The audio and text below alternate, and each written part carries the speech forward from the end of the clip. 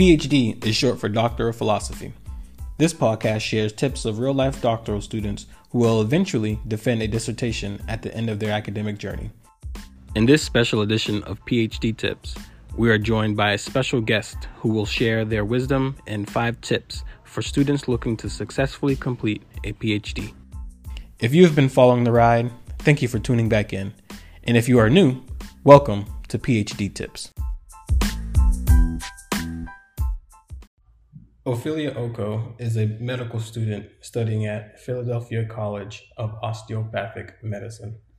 Before entering medical school, she gained experience working as a chief medical scribe, nursing assistant, and medical assistant. She earned a Bachelor's of Arts from Clark University in Worcester, Massachusetts. Ophelia is passionate about patient education and advocacy, which she wants to instill in her practice as a family medicine physician. Please help me in welcoming Ophelia Okoh. All right, we're live on the podcast. We have a special guest today because she is the first person who is not going to get a PhD as a terminal degree, but she is going to be a doctor in her own right in medicine. So this is very special. And she's a friend she's a family friend. That's what she is. You know, if you meet somebody and they're not exactly your family, you know, they're a family friend, but they're family. So Ophi is here on the podcast. Hello. Hey, y'all. So the reason why I asked Ophi to come on the podcast is, one, she has a very special story that I think that many people listening could learn from, not just because she's going to be a doctor in a few years, but because she picked up everything and she left. She left Little Worcester and went to Philadelphia to do school. So that whole perspective is actually important because the places that we want to study usually is not in our hometown. So that'll be a piece of what we're going to talk about. But before we get going, I know in the pre-recording, people understand where you come from, who you are. But Ophi, who are you? Tell us how you're doing. Where do you go to school? Where do you work? Okay, well, first and foremost, I'm doing well. I'm just trying to survive in these crazy times. But other than that, I attend Philadelphia College of Osteopathic Medicine, and I am a first-year student there. I am unemployed, obviously, because I'm busy with classes. But that's a little bit about where I am right now. Mm-hmm. Yeah, so this podcast, as you know, I'm hoping it becomes a sort of North Star for the culture. Mm-hmm. And I don't have to explain what culture means because you shouldn't. If you don't know if you're from the culture, you don't know. If you don't know, you don't know. Cool. So, the first question I like to ask all of the guests who come on PhD Tips is from any earliest point that you want, explain your academic journey. You can start back from kindergarten all the way, or you can start in high school, wherever you want, to the point that you are today. And I ask this question to let people know that everyone that enters this space as, you know, doctoral student, terminal degree medicines, you're just a regular person. So please tell me your academic journey. Yeah, so I feel like my story started in the womb, actually. So I'm actually a Ghanaian American. So if you're an immigrant, you understand that options are limited. When you come out of the womb, you can be a doctor, lawyer, nurse, or engineer. So I feel like perhaps psychologically, maybe that's why I wanted to pursue medicine. But it's always kind of been oh yeah, I want to be a doctor. I want to be a doctor. And once I got to undergrad, I started working as a medical scribe and seeing exactly what I wanted to do with providers who were really amazing at their job and then providers who we should take their degrees away. It really helped me to form a picture of what it looks like, because I think one of the most dangerous things is not seeing the good, bad, and the ugly of the profession you want to enter into. And I think initially for me, it was like, let me just be a doctor. But there's a lot of paperwork, there's a lot of stress, there's a lot of sacrifice. and seeing all of the kind of the dark side of medicine kind of helped me to realize, The like, dark side. yeah, the dark is real dark. It's real Ooh. dark. Um, but seeing the dark side of medicine, I think I weighed out the options and I thought about what are my giftings, what are my skills, what are things that I can do well, and I decided to kind of stick with it. So after undergrad, I took a few years off. I took the MCAT a few times. That was a struggle in itself, but I kept persevering and I'm here now. So we're thankful. Thankful. So before we jump into uh, talking about medicine and your career aspirations, that point I talked about earlier is, you basically moved, I don't know, was it maybe 1,000 or so miles away? It's Um, only 240. 1,000 if you walk I there and back. guess. Okay, sure. It seems like 1,000. You can't just come home every day, but a big step, and I think in a lot of at least young professionals' lives and students that are studying in places that are not their home, they have to leave. Mhm. So we wanted to do this podcast like a month into your transition, but now considering you're at the end of your first semester, you have it all in perspective. So could you just share about, one, your decision to actually do it, the feels that you had, and how has it been? Yeah, so I think in the very beginning, I had my mind and heart set on going to a med school that was just down the street from where I live. And I had a plan of just staying in Worcester for the rest of my life because I really value comfort, I really value family. But when I started this journey with the MCAT is the entrance exam that pre med students take to get into med school. And that exam in itself was very difficult. It was a long 3 year period of a trial. But once I took it, my grades really determined the places I could apply to, right? So obviously, we all see those stories where, somebody with a low score gets into a top notch school, but oftentimes it means that their uncle's dad actually goes with the president of the university, and that's how they got in. And that's not me. So I had to be realistic with myself. And for me, I think my desire to become a physician was stronger than my desire to be comfortable. I knew that at that point where I was with the grades that I had, with the score that I had, I should say, I had to kind of apply more broadly. So I literally applied to everywhere in the country because at this point I just wanted to get in, and I feel like moving is just the season. So there was some sketchy places I applied to. I went to Alaska. no, I didn't go to Alaska. I went to Missouri, and literally I Wow. had to take 3 planes to get there, and the last one was like those planes where there's 8 people in it.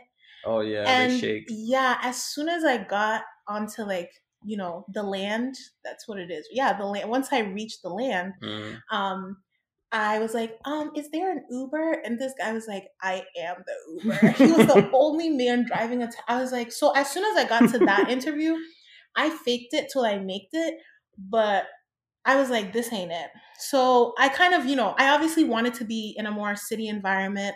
I mean, Worcester isn't it's a large town, I would say. It's a very large town. Yeah, it's a large town, but I knew I didn't want to be in the village or the bush. And that's where some of my interviews were.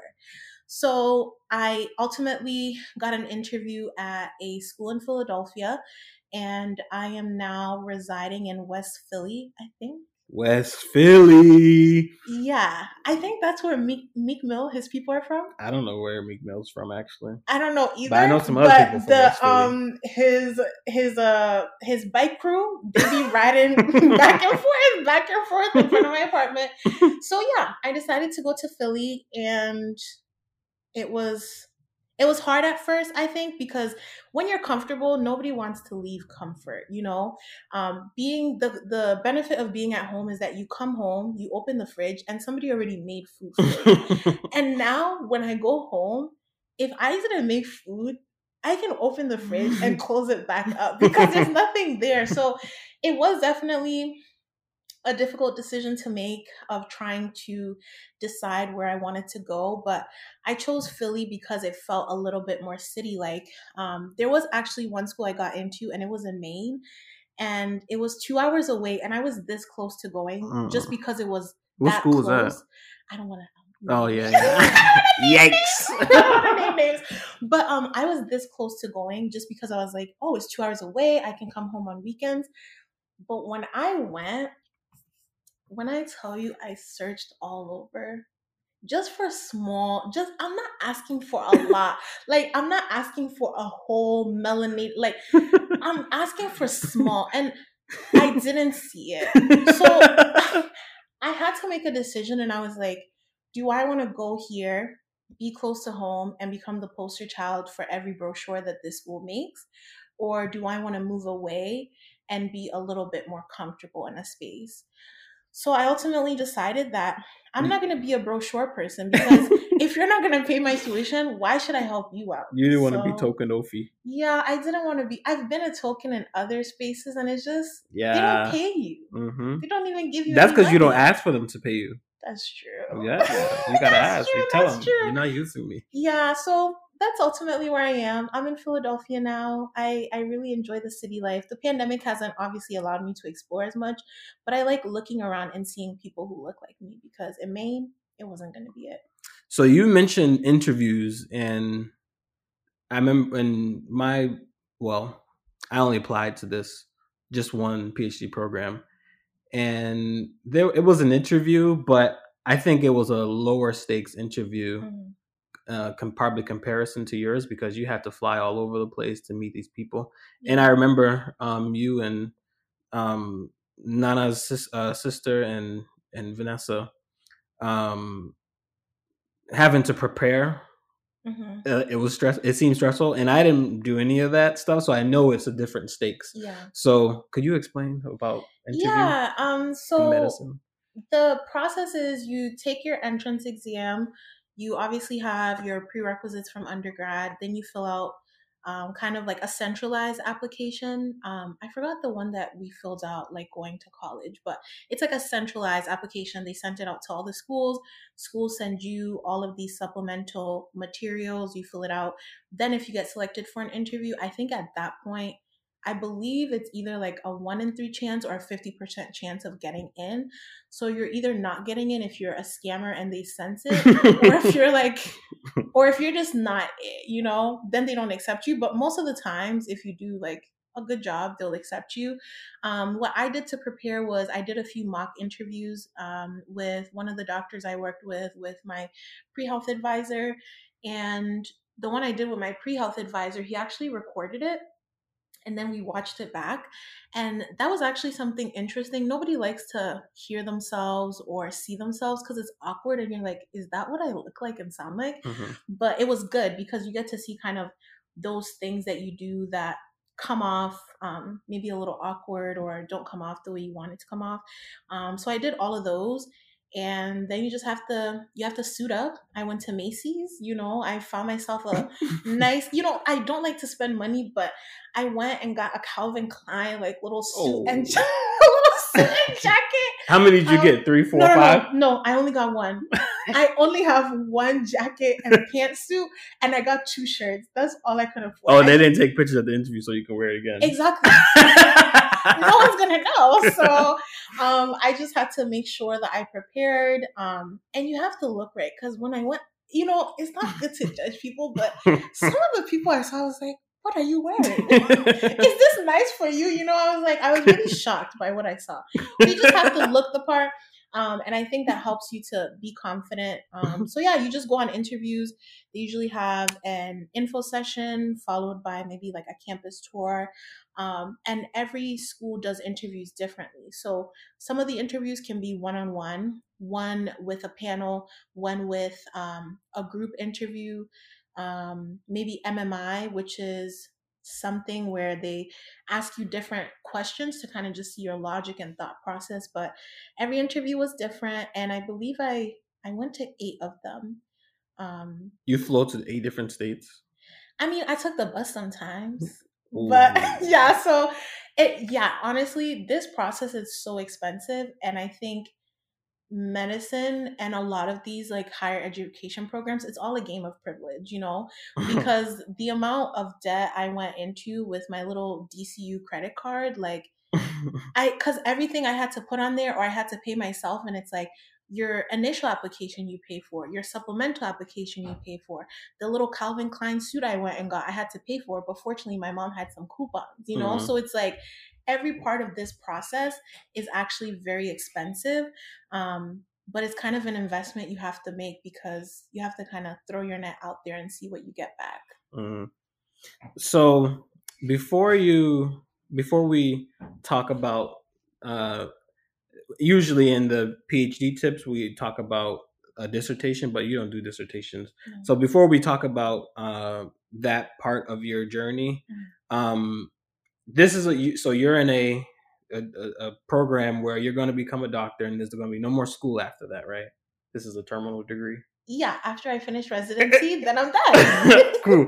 So, what is the span of that? So, right when you start medical school to when you become Ophelia Okoh, when you become Ophelia Okoh, MD, doctor. Actually, I'm gonna be a DO.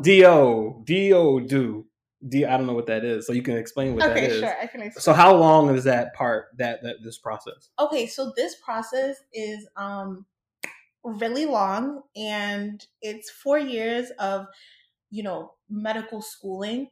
But the way I see it, it's 2 years of being in a classroom setting and learning, and then 2 years of doing rotations in different specialties so that you can see what you like. So after you complete that 4 years, then you do residency, but at least that you're getting some small chop money, you're getting paid. But your residency depends ultimately on what specialty you decide to do. So some specialties can be 3 years long, and then if you giddy giddy want to become a neurosurgeon, you're going to be up in there for like 8 years. But you're still getting small monies, So you can be in there for, if you're trying to do the neurosurgery route, you might be in there for 12 years. Like your whole process is like 12 years. Yeah, like Grey's Anatomy, you know why it's so long? Because they had so many years of being residents. Oh. Because like surgery specifically, it's a lot of years of residency. Yeah. But they chose it. This is the life they wanted to live. I'm hoping to do family medicine, so 3 years.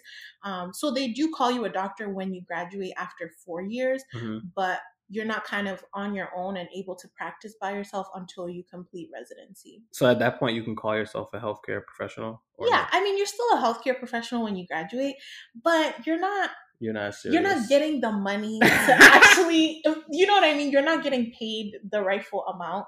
And then just to briefly talk about DO. So the school I attend is an osteopathic medical school. So traditional medical school is allopathic, and that results in an MD degree. Osteopathic medical schools result in a doctor of osteopathy degree. Both of these professions are going to do the exact same things. The only difference is that DO students are going to learn a little bit more about holistic medicine, if that makes sense. So we're learning the same exact things. It's just we take a little bit more into consideration how body function are interrelated, how you're not just treating a person's sicknesses and diseases, you're treating like them as an individual, like mind, body, and spirit. So there is a merger kind of going on. And so do you guys get paid more? No, it's the same. Like it's literally the same. So you do more and you get paid the same. Okay. Yeah. So, I mean, so essentially like back in the day, the person who founded osteopathic medicine, he was an MD who was really concerned about how we're using a lot of toxic medicines and things to treat people. So he decided, how can we help the body to regulate and heal itself? Because back in the day, they didn't freaking have Tylenol. You had a headache, you figured it out. And he wanted to kind of go back to some of those things. So obviously we're not like witch doctors who are in the bush like doing all these weird stuff. We do the same exact things, but we also learn these techniques to help the body get back to its proper function. So that's remember when I helped you out? That's why you're doing that masseuse thing. It's not masseuse, it's treatment class. It's my own little ghetto OMM clinic. Remember when I helped you out? Nope. Don't lie. I don't remember. Don't do that. Cliff is lying. I did help him out. You're welcome. So we're gonna get into the part where we're talking about your career trajectory and also what you actually are doing now while you're in class. So I guess you talked about it a little bit, but if you want to go a little bit more specific, talking about in your you might be done in like 7 or 8 years when you're 7 years when you're on your own, doing your doctor thing, making the real doctor money. Mhm. What would you be doing? Yeah, so I've actually already thought about my entire life for the next several decades. Um, Oh, I've thought about this a lot. So I know I want to go into family medicine. Like I said previously, I worked as a scribe, and working in a family medicine clinic for me was really amazing, just because you're seeing a variety of everything. So one patient visit, we can follow up on depression. The next can be chronic pain follow up, then follow up after a stroke or hospitalization, things of that sort. So I love the variety that I saw in family medicine. So that's what I want to do. As far as what it actually looks like, I don't see myself working full time just because I can't break my back for a system that wants to use me, right? well, you say you're not gonna work full time. What? As a physician, You don't have to be. you don't you can do whatever you want. Wait, so you can just say, yeah, I'm doing half time, pay me the Yeah. same. Okay, not paid. You put in the Ah, hours. So I guess if you maybe find like a job that's salary, but I don't know. No, you put in the hours, you get the check that you want. But I think what I want to do is like make myself available for other opportunities, right? So some people, when they get degrees such as these, for them, this is the end goal. They're mm-hmm. just going to use this degree to like work on that thing for the rest of their life. But I feel like for me, this degree is a door, it's an opportunity to like do other things. So I want to be involved in the community. I don't know what that looks like yet, but I want to be in the clinic, like helping patients.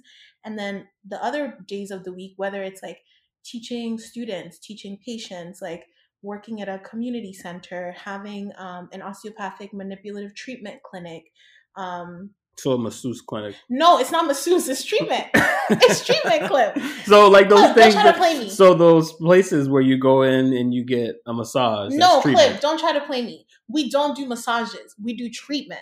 Oh. You're trying to play me and you're trying to act like I didn't help you out that last time. So I can't go to those places and say, hey, I have a health insurance. So this is the thing. You can go to a masseuse, you can go to a chiropractor and get those like individual specific things that they do. Doctors of osteopathy, they're physicians. So you can go to them for your regular stuff. And on top of that, they also know how to do soft tissue techniques, And you guys still get myofascial paid the techniques, same. chiropractic techniques. And you need to leave me alone. I mean, I'm still going to be making a lot of money. Well, you just said you're gonna be half time. But the thing is, so what I heard is that if you do some, okay, I'm all for the people, but maybe in the beginning when I need to pay off my loans, I might do out of pocket OMM treatment one day a week and then collect the money of the rich people. Why the hey not? Wait, what's that? I don't know what that means. Like the little ghetto OMM clinic that I do for practice right now. Oh, you're saying you just open up a little Ophi shop and then have them It's come That's in. not gonna be the name, but yeah. So I would do that. Maybe I can do that one day a week and do out of Can pocket. you accept insurance money? I think so. Well, if you insurance money sometimes get tricky, but if you like rich people have money, They'll just pay. they'll just pay. I'll just be like, I'm sorry, it's $100 per 30 minutes. They'll be like, bet, and they'll just take out their little wallets. Mm. All So right. who knows? We're rolling off the rails. so your career is set, Yeah, and your next 30 years of your life is also set. Cool. hopefully. So what? This is your first semester is done, and this is probably not even relatively speaking, probably totally different than it would be next year if we are out of our pandemic. Hmm. So what is your typical day like now as a student, Hmm. and and if you could maybe forecast or speak about what you heard, what classes are usually like out of a pandemic? Yeah, so right now, should I go like hour by hour? Like when I No, wake up? Okay. generally Yeah, so I wake up. classes, like how many classes you Yeah. have. So our first semester was a lot of the sciences like genetics, biochemistry, blah blah blah blah blah. This semester we're taking anatomy and physiology, so we're kind of getting more into the things that are maybe more applicable. But essentially, your day really varies. You're in class like 8 to 12, maybe, then maybe you have an afternoon class, and then you might have lab, whether it's OMM lab, where we learn the different treatment techniques, whether it's primary care skills lab, where we learn like, hey, this is how you become a physician, this is how you interview patients, do all these skills. um, and for this semester specifically, anatomy is put off because of the pandemic. So we're hoping to get into the anatomy lab, where we're working on donor bodies. We're working on those. We don't say cadavers because it's a human being that lived and walked the earth. Wait, what are you talking about? Donor bodies? It's Like, like, it's, instead of saying cadaver, what's a cadaver? it's the body that we dissect. A real body? Well, not alive, but Oh. so because you're learning, so in class you're learning like, hey guys, these are all the shoulder muscles and Of a innervations. real a person that used to A live. human. I'm not going to veterinary school. So you're learning the basics, and then you go into lab, and then you're finding those structures in the human donor body. So this is why they ask if I can be a donor on my license. No, that's different. Oh, okay. That's if you die, then you can give your like heart to someone. This is like people who have passed away who wanted to give their body to science so that students and researchers can work on their bodies like once they die. But yeah, so anatomy, hopefully, if things are settled with the pandemic, we'll be doing that. But typically, it's more active where you're going to campus multiple times a week and stuff like that. Right now, everything is online. And I'm not upset because you could be sitting there in your pajamas and your little head wrap, no wig, and nobody knows. You know what I mean? So it's like the wig part, I don't know what you mean, but I get it. Like, unfortunately, there's been moments where I've been chilling and they're like, all right, guys, so when I call on you, make sure to turn on your cameras. And then I have to run around, take off my little head wrap, and like look presentable. But I personally feel that once the pandemic is over, I will be chilling at home. Because for us, classes are optional to attend. You can watch the recording afterwards. Yeah. I definitely feel for my brothers and sisters in medicine who have to go to class because it just wouldn't be it for me. Yeah. I can't. Yeah, that's good that they make it optional because they're gonna record it anyway. Yeah, exactly. Like why is it by force that I have to come and watch you say the thing when I can watch it later? But that's pretty much a typical day of classes.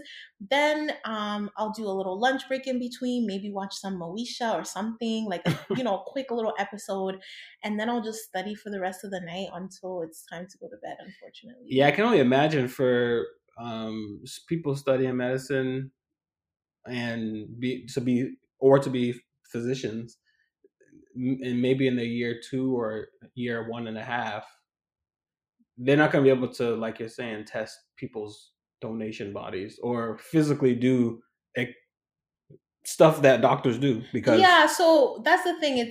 We don't really get to do too much, but we do have interactions with patients where we'll do mock like interviews. They'll come in with a problem and we have to practice our question asking skills, and then we kind of start to think about diagnosis and stuff like that. But that's the cool thing for us as osteopathic medical students, because we have OMM lab where we learn those treatments. From like week 1, you're learning how to like put your hands on patients. Because I don't know if you've noticed, but do you go to the doctor for preventative health? No. Okay, that's not really good. Preventative? What's that? What's those ones? So you go to the doctor before an issue happens, so we can prevent the issues from happening. How do I know? I go. Do you go to your yearly physical? I miss a year sometimes. Oh my goodness. Everybody misses a year sometimes. No, not me. I go every year. Well, you're in the healthcare industry. Yeah, I go every. We'll talk about this after. I go to my dentist all the time. No, you need to go to your physician every year. Or when I need my yellow fever shot to go to Ghana, I go. No, stop. You only went 1 year. Stop what you're doing. But for osteopathic medical students, we're learning how to put our hands on patients from day 1. So we're going to be comfortable like interacting with patients a little bit better, because it is awkward touching people. You're touching them. Yeah, that's weird. It's freaking weird. Like in lab, we're wearing like our little sports bra and some pom pom shorts, and we have to like do treatments on each other. It's freaking weird. Wait, you guys have to wear sports bras and pom pom shorts? Yeah, because they have to touch the skin and do all these techniques. You have to be the Oh, So yeah, so you have a lab partner, and then you do treatments on them. They do treatments on oh, you. that's messed up. No, but it's good because you're learning how to like But touch it's like patients and interact with them you're from like basically the naked very in front start. of a person you You're don't not know. naked, and I mean, like I said, it was awkward the first time, but then you look around, we're like, we're all kind of naked, so whatever. So that brings in a whole nother piece, because I do remember us this vague conversation about, one, you're in medicine Yeah, and you probably are like a you're the probably only black person in a there's 16 of us. 16. Okay, Oh, how big is the 18. program? 300. 300 and something. No, 200 and something. So when all the people are, examining, it must be, I don't know what the word might be, infuriating or more than weird, when you have to be filled up on by um, someone of a lighter hue than you. Say what you want to say. Say what you want So to do you say. ever, you know how when you're in public, it's like, oh, let me touch your hair. It's like you are the subject. Okay, well, I guess because it's reciprocated, like I do the treatments on my partner does the treatment on me. I think that kind of like it doesn't cross my mind as much, but I think there's always a constant awareness of the fact that it's like, wow, there's like 18 or 19 of us in a class of like 200 and something. Like, why is that? Like when I was talking about the dark side of medicine, not just speaking about like providers who are disrespectful and are problematic, but just the history of medicine is very rooted in a lot of just a lot like experimentation on black and brown people, like a lot of the things that we benefit from today, for example birth control, that came from the testing of, I believe, women in Puerto Rico. Mm-hmm. You know what I mean? So it's something that we enjoy, women use it, blah blah blah blah blah, but it's like a person had to be tested on unjustly in order for us to get these things. So I feel like that's always something that goes in the back of my mind. And every now and then somebody acts up, somebody says something, and it makes you wonder like, so when you guys accept these students into these programs, do you ask them about their biases? Do you because you're going to be working with human beings, Mm-hmm. so do you harbor any of these feelings, any of these stereotypes that are eventually going to be harming Yeah. patients? And it's hard to bring that out because if we're talking about biochemistry, where in the biochemistry conversation is it going to show that you're actually disrespectful and racist? Like, it's not going to come out as easily. And also, I remember when you were saying that you went in that class, when trying to figure out symptoms of a person, if they're feeling some type of way about some illness they might be having, like you have to feel their hair, to ensure that something, it's like a proxy. If someone's hair feels like matted or silky or whatever it might be. I said brittle and dry. I didn't say matted. So like black women, they like to fix up their hair. Sometimes they like to wear wigs. They do extensions. They do braids, and sometimes the hair that the doctor might be feeling is not their own. So they might diagnose them with something. So I'm just thinking, this must happen all the time because the diversity in medicine isn't there. Yeah. So it's like, oh, this person has this thing. It's like, no, that's not even in my hair. So yeah. So I mean, a part of me is like, that's not my problem because I'm gonna know. And I don't know. I honestly feel like people should do their own like how Chris Rock made a movie. Do you remember that movie? It was called Good Hair. I didn't watch it. Okay, well, he made a movie. He went through like, this is a perm, this is a weave, this is braid. Like, I heard about it. Why can't we show that as a part of the curriculum? Oh no, that Chris Rock. He probably was trying to be hilarious, but it was very educational. So I mean, I did have an experience where like we were doing the head and scalp exam, and at the time I had some faux locks, and explain what faux locks are for the people who don't know it. It looks like locks but fake ones. So I did my little faux locks, and when it was time for my partner to do the head exam, she touched the faux lock, and I was like, I didn't want to say anything because I'm like, this is not my problem. Like, you need to figure this out, sis. But I was like, Yeah, that's actually not my hair. My the roots of, the roots of my hair are actually like right here. She was like, oh, okay, okay, okay, and then she touched it. She's like, oh, it's curly. I was like, yeah, let's just move along. So I don't know. I guess that was a moment where I kind of felt like a project. Like I felt like I had to. Why do I have to teach you this? Like, why is it? That's not your job. It's not my job. But for the sake of the marginalized patients that are going to encounter these physicians who sometimes are ignorant, sometimes they're arrogant. Like it's a sacrifice, but I'd rather like do it. And not everybody, you know what I mean? Like not every Mhm. medical student is going to feel this way, but if I have to have those conversations with, you know, lab partners and stuff like that, I'll do what I have to do so they don't go kill somebody.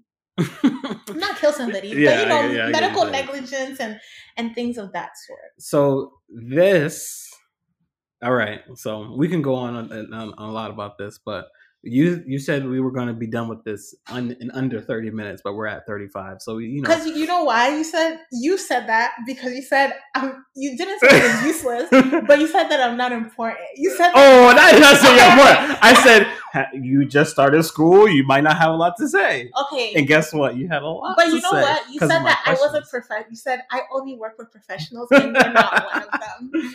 No, I didn't say That's that. what you said. I Anywho, next was question, being sir. facetious. I It's wasn't. okay. Next question. So we want to talk about before we talk about your tips to the aspiring med school student and eventually, well, you didn't do your residency yet, so med school Mhm. student. Um, and you alluded to it at the very beginning when you talked about how the impetus of your being a doctor was in the womb. But Mhm. do you remember the exact moment when you was like, yes, it's not going to be accounting, it's not going to be engineering, but it's going to be doctor, physician, medicine Mhm. knower? I feel like at some point in high school, I did a process of elimination. I kind of looked at because you know, at some point in high school, they start giving out those you know, career assessment exams and stuff like that.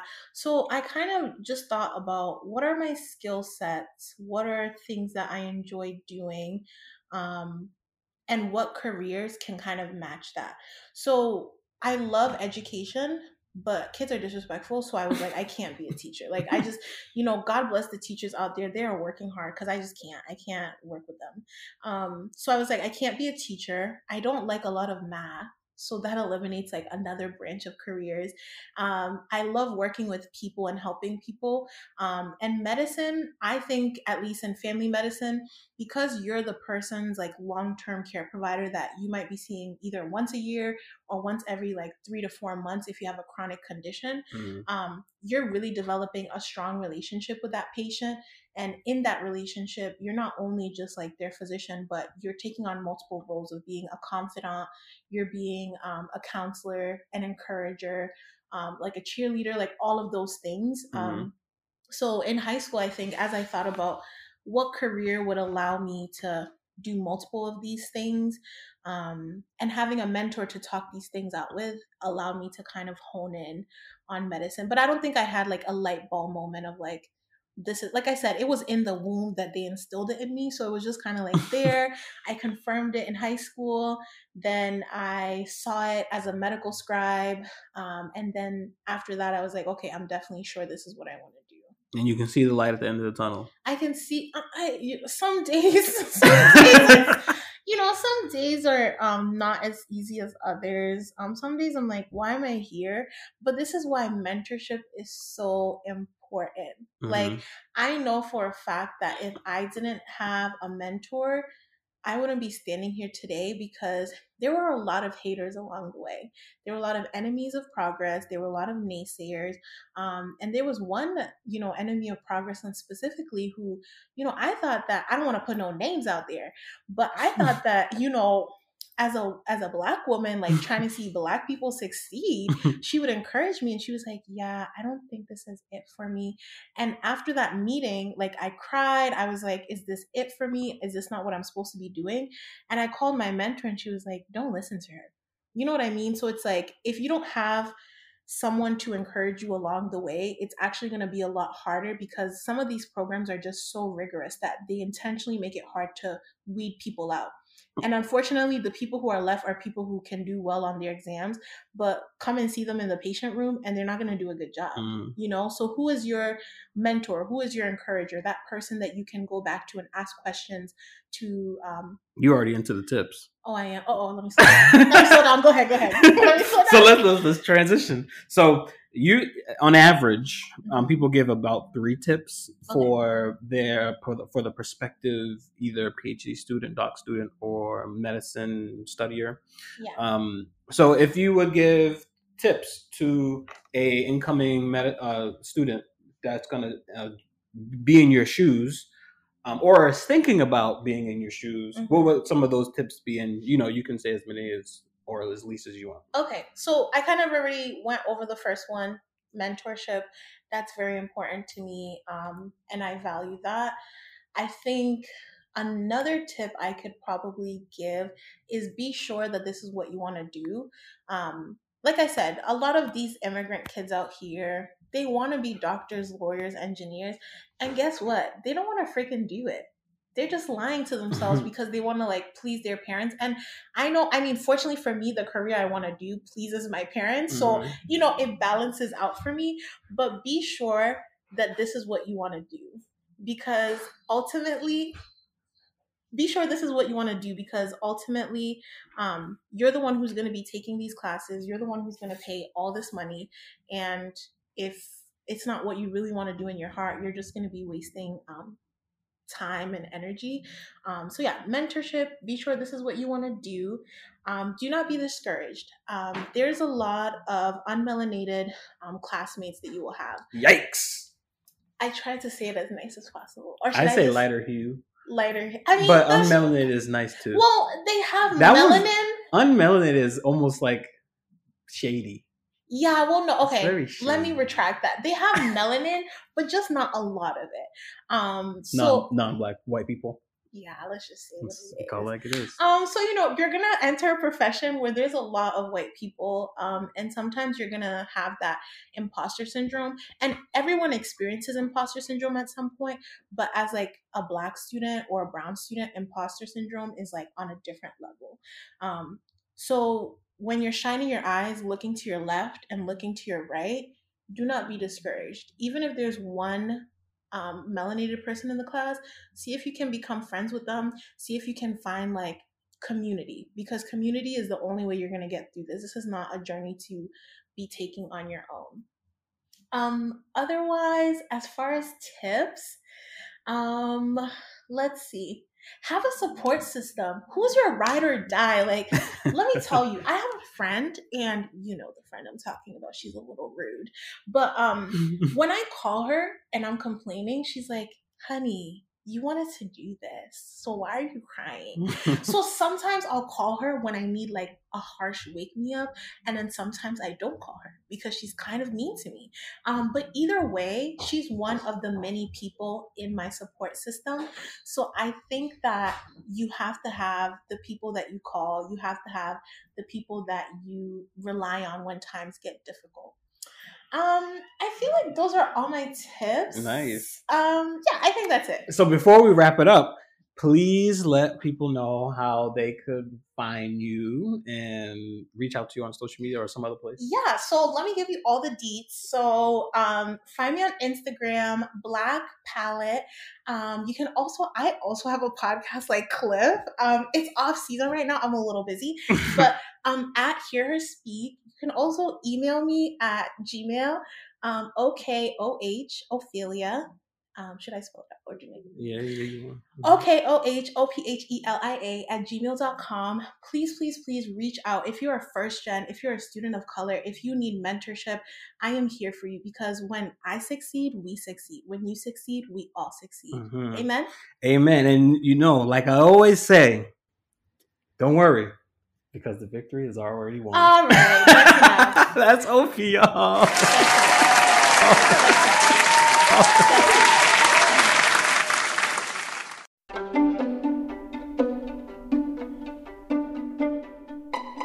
Thank you for tuning in.